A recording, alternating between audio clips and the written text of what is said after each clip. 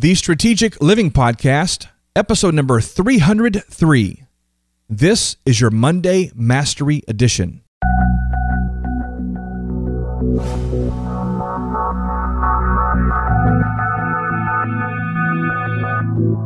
So at the time that you're watching this Monday Mastery video, we're coming to the end of another year.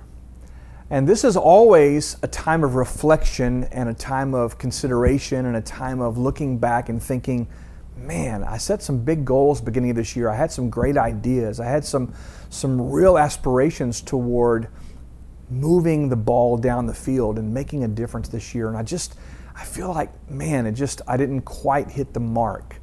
You know, that happens to all of us. I mean, I'm sitting here in this chair today and I'm speaking to you by video. And I'll tell you flat out, there are things that I purposed to do at the beginning of this year that fell off somewhere along the way. And the focus was not there. Maybe they didn't make the filter or make the cut. But at the end of the day, coming into this season toward the end of a year, it's natural for us to begin to think about, man, what does next year look like?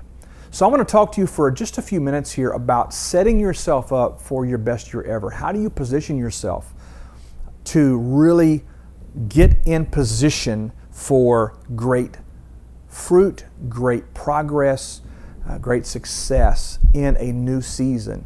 Now I know the beginning of a new year marks a new season on the calendar, but we like to use that as a benchmark. So let's talk about that. How do you position yourself? Well, number one, I believe you must really look at your attitude. Are you in a state of dismal negativity? Are you, from a self-esteem standpoint, are you looking at yourself in the mirror, so to speak, and saying, gosh, man, you're a failure. You really screwed it up this year. You just didn't do jack. Listen, I'm saying those things to you, but I'm telling you, I've said those things to me. I have felt on so many occasions like I wasn't getting it done. And so you have to really be honest, turn the volume up a little bit on your internal dialogue and determine, am I saying about me what God knows to be true about me, or am I beating myself down even further? Because here's the thing, limiting beliefs and negative self-talk will drive you into a deep, dark hole. And if you're there, I'm trying to grab you and kind of pull you out. I need you to know that you're okay. You're not a failure. You're not a lost cause. You're not forgotten. And the things that God has said about you and has promised you and has put in your heart to accomplish, those things are still available to you right now. So what you've got to do is kind of get a hold of yourself and pick yourself up a little bit and begin to do the things necessary to get your attitude and your spirit and your mindset pointed in the right direction. Number two, I believe you need to go back a number of episodes in this series and look at, what are my big ideas? What are my dreams? What are the things that are still viable?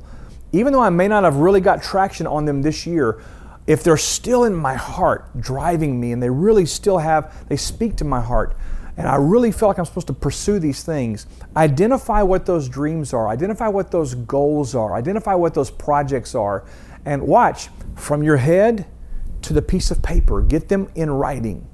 Write them down. And then over the next number of days, as we're coming to the end of this year, I want you to spend 15 minutes to 30 minutes a day reviewing and journaling, saying out loud, I am, and fill in the blank. And make it positive, make it uplifting. Talk about your dreams to yourself. Look yourself in the mirror and say, you will be a success. You will accomplish this dream. You will make a difference. You will touch people's lives. Whatever that application is for you, say those things out loud, but do it daily. Talk to yourself. Listen, we have plenty of voices piling in on us every single day. If you're not telling yourself where you're going, somebody else is. All right? So out of your head into writing, and then spend time meditating on those things, rehearsing those things in your mind. See yourself next year at a very different place. The third thing is this. I compel you, I ask you, I implore you, if you're a person of faith, if you believe there is a God, I want you over the next 2 or 3 weeks now to take time to pause, to get still, find a place, even in the midst of the holiday chaos, to be quiet, to be still, away from distractions. Turn your phone off, the television off, the computer off, your tablet off. Turn it all off and get still and ask God, God, what do you see for my life? Where do you see me in 2018 in this case? Where do you see me the next year and the next year? How do you see my future?